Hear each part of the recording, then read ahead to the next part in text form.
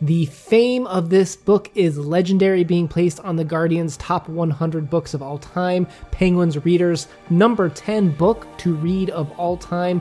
One of my favorite authors, William Faulkner, has even taken bits of this book and put it into his novel. And to top this all off, I usually see this story in 1 out of every 2 Russian literature class syllabuses. Crime and Punishment by Fyodor Dostoevsky.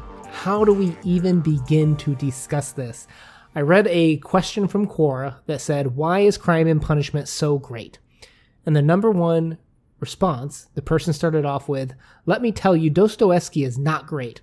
He is far, far, far better than that. Today, Crime and Punishment is cited by many around the world, including psychologists, sociologists, anybody looking to study the human condition. It takes human nature and explains everything about us, and it sets the precedent for literature around the world of how we represent society in it. So what are we getting with this story? I know that a lot of times, even as avid readers, or if you're not big into reading, you hear about this famed book and you immediately become intimidated, but it's super approachable. And that's where I want to encourage you that this is worth reading, whether you like classic literature or not. This could be your first classic literature book you pick up, and you would be just fine. The story is very approachable. It's not boring. It's exciting. There's lots of interesting characters and set pieces. It has something for everybody. The style is a very approachable literary fiction with maybe a hint of genre fiction, a dash of psychological crime thriller, and maybe a dash of social critique. Is it for everybody? Maybe not. We had other literary giants like Tolstoy and Chekhov that said that it lacked any empathy, that it was modest, and it really didn't tell that great of a story. But I think that you can get something out of it. So let's spend some time today about some things that could help enrich your reading experience before starting Crime and Punishment. Welcome to the Codex Cantina, where I am Una. And I am Crypto. We go heavy into detail in the books that we read. If you are down for literature discussions, please consider hitting that subscribe button. As for the plan today, we're going to be talking about what you're getting with this novel, the author and publication info, characters and Russian terms, utilitarianism, Dostoevsky and you, manipulation, opposites, and the road to remorse. And as always, we start off with publication information, and we're going to go a little heavy-handed here and give you a lot of information about Dostoevsky himself, because there's so much that you need to know about him as an individual, I think, to enrich your read through Crime and Punishment. To start off with, I think it's important to note that Dostoevsky is not an upper elite like many of the other Russian authors that we cover here. He is going to be considered a lower class or a lower upper middle class, and so he's going to write what he knows, and that's going to be very influential in this story. Born in 1821 to parents who could not be more opposite, but he grew up in a time of serfdom, seeing people treated as slaves, as lesser than, to compare it to maybe what American culture is more familiar with, ultimately to the point where the serfs would rise up and actually kill his father, which greatly impacted him, maybe writing about, in I think every single major literature he's created about death or even the murder of a parent.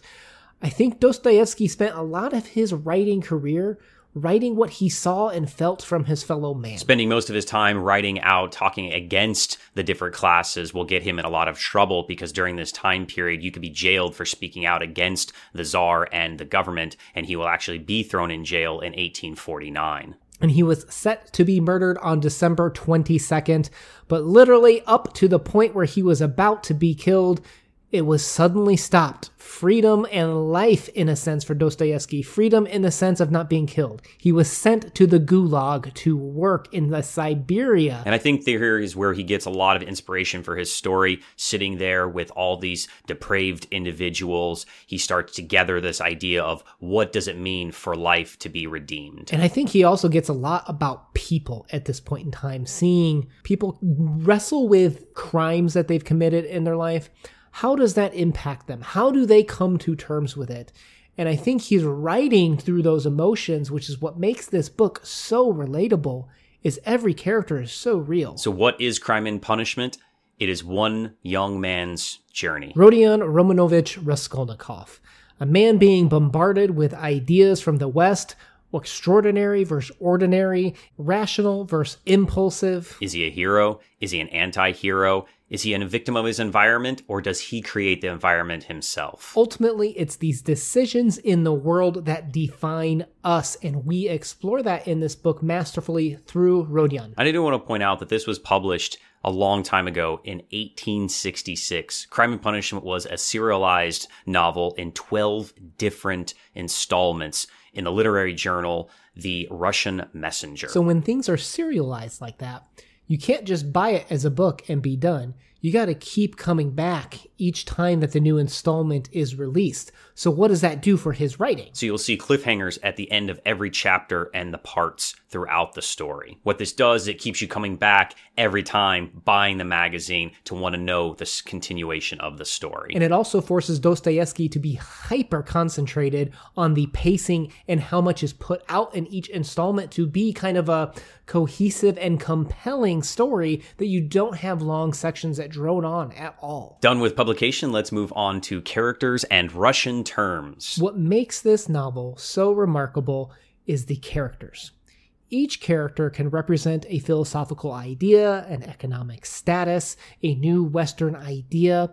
These are incredibly rich, but you don't have to actually know all of them. What we want to do is give you just a couple of ideas, a couple of things to kind of latch on to enrich your experience if it wasn't already obvious or if you don't have a large background in Russian literature. So a couple of key names: Rodion Romanovich Raskolnikov.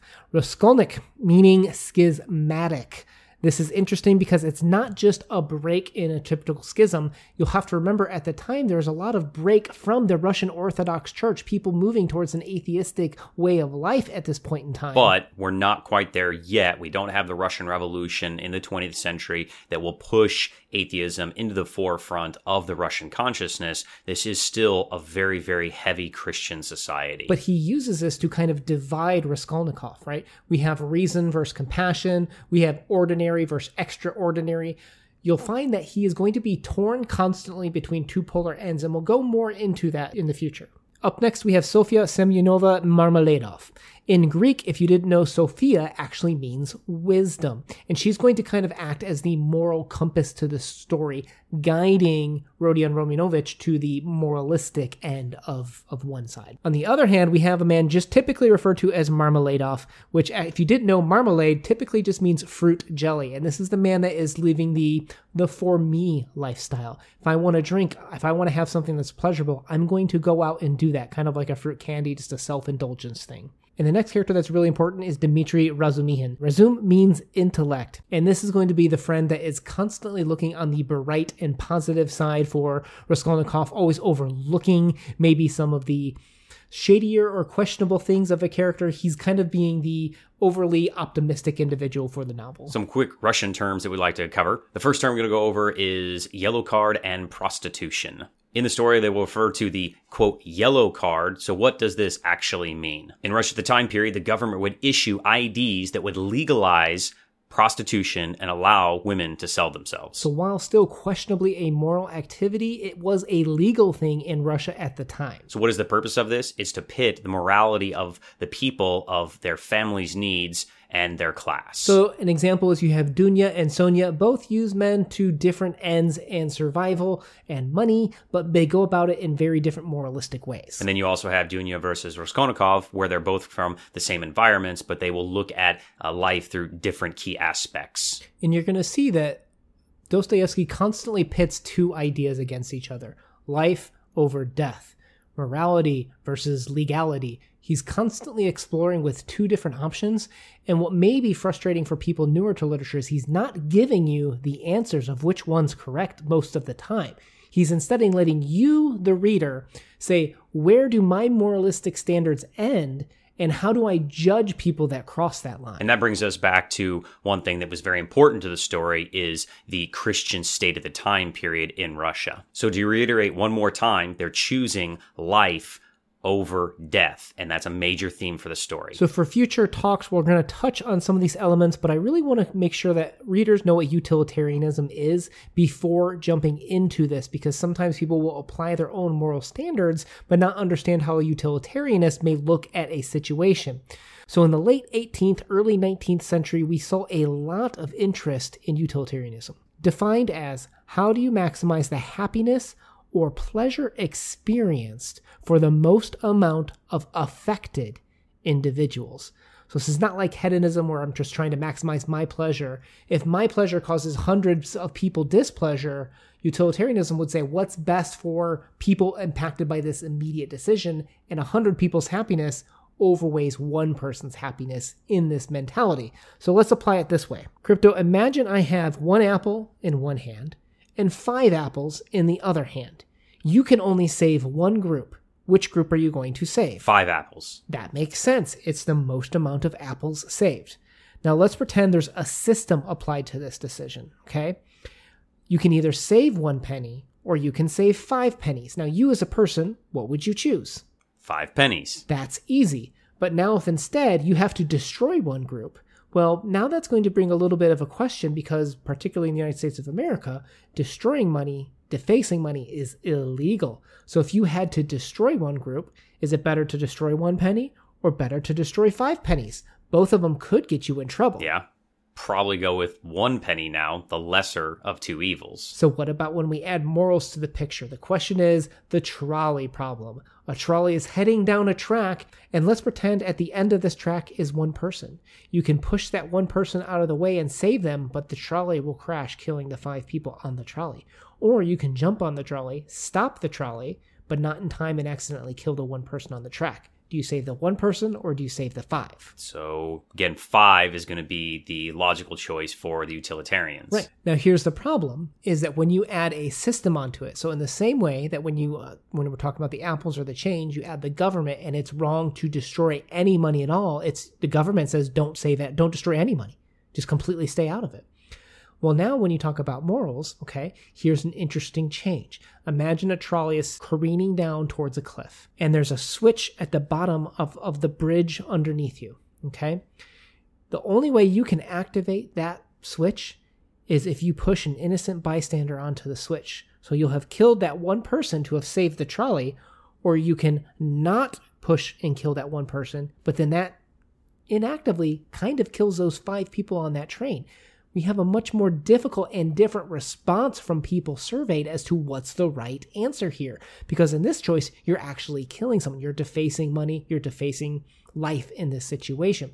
This is the question that Dostoevsky is going to constantly pit at you in the story is when is it no longer right to do what's best for everyone, utilitarianism, when there's moralistic or standards put on that causes you to cause certain evils or certain acts that are deemed illegal or morally wrong for you to commit to achieve that happiness for more people. So it takes us to Raskolnikov.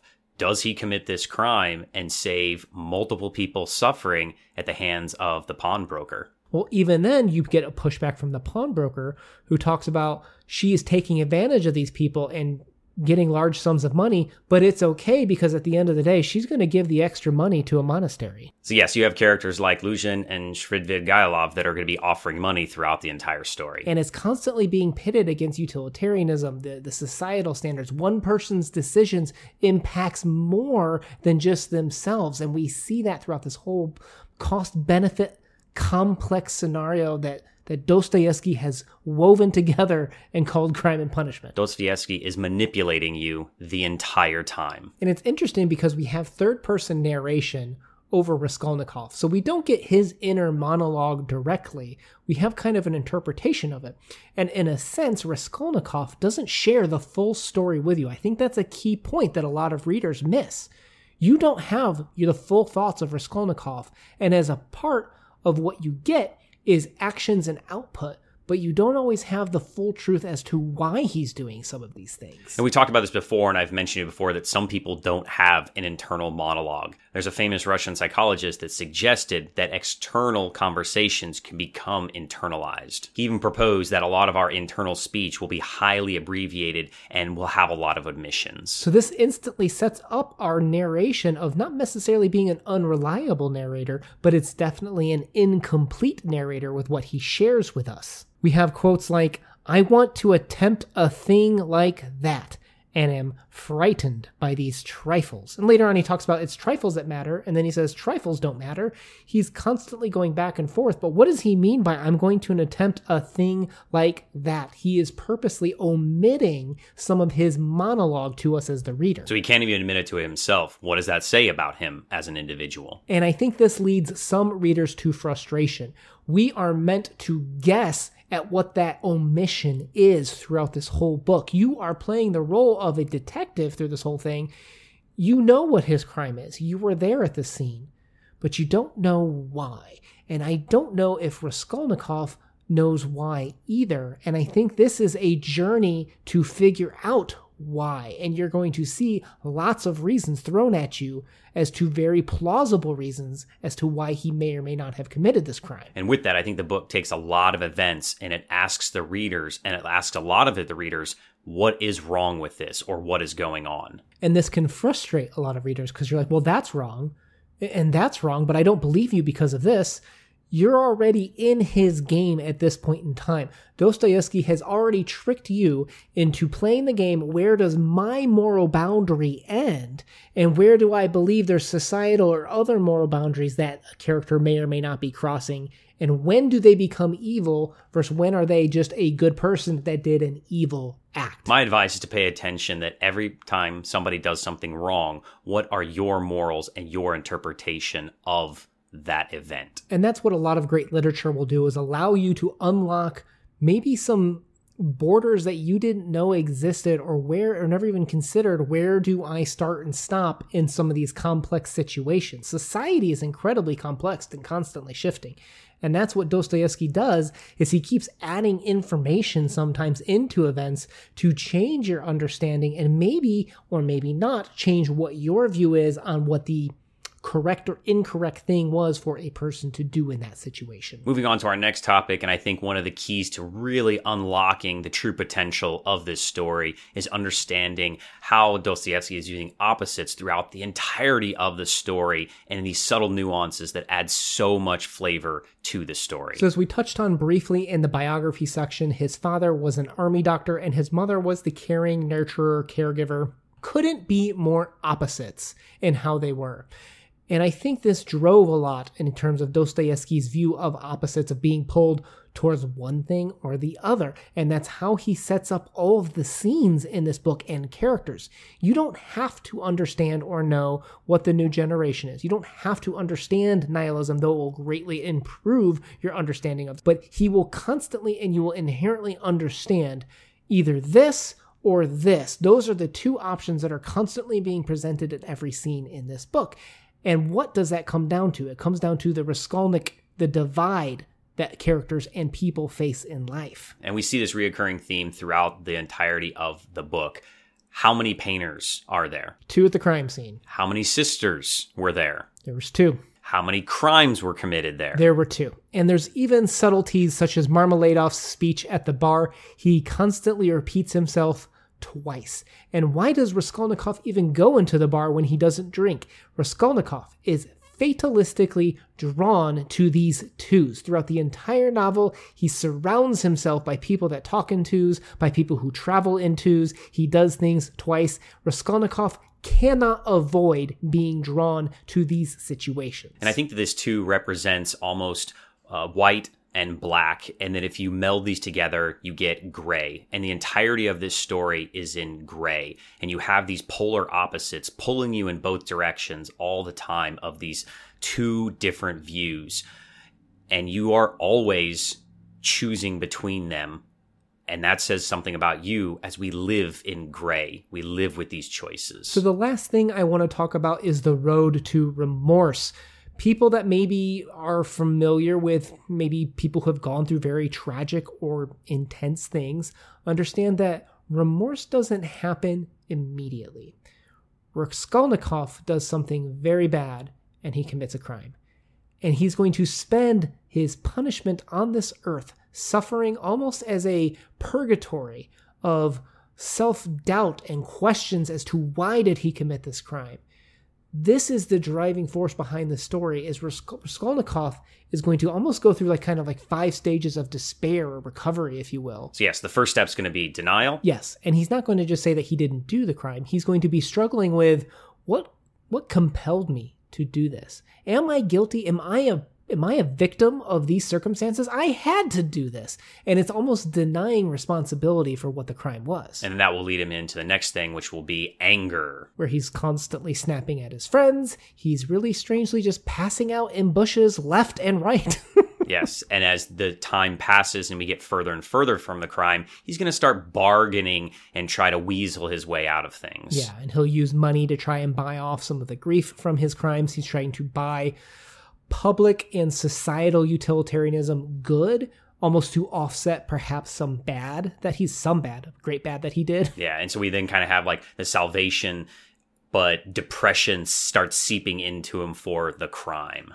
Right, and that's when he's, sleeping for days on end, he's spacing out, he's delirious, he's losing his mind. And then we get to the final stage, which is going to be acceptance. I guess some critics are questioning the coherency of the ending. For me, the epilogue is indispensable, but I think that's probably where I see more of the acceptance and finality that's given in this novel. Agreed. Dislike or like the epilogue, I think that it does give a nice conclusion to how a real life story would unfold. And I think this is part of the brilliance of his time in prison, his time of about to be murdered and instead given life and allowed to express his ideas through novels. We see just an incredibly complex understanding of Dostoevsky, understanding people at the lowest and highest points of their life, of understanding the value of having something, of gaining something. It's really incredible, the human experience and range of emotions that he's able to cover in this novel. And I think that's why that it is so regarded all these years later and continually used as a teachable piece for the human condition. So is this a novel ultimately based on truth and how we find it? Is it a novel that explains how maybe punishment impacts us when we avoid the truth? What is the truth to one man in a decision of ultimately gray area with black and white poles that one can never reach? That will be up to you. Please check out this book. It is one that is definitely worth a read. In terms of next steps, we will have a more spoiler discussion coming out soon, but we wanted to offer this as kind of a way to look at these choices and understand why are we struggling through these things?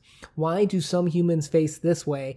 And how can we accept and understand maybe why they're facing those things? It's a really great way to explore the human condition. Thank you for joining us on this Before You Read series journey. We'll have another video on this where we'll go into our spoiler talks and have a lot more in-depth analysis of the story itself. If you're down for literature discussions like that, we post videos every Monday and Thursday with a bonus video on Tuesday when we can.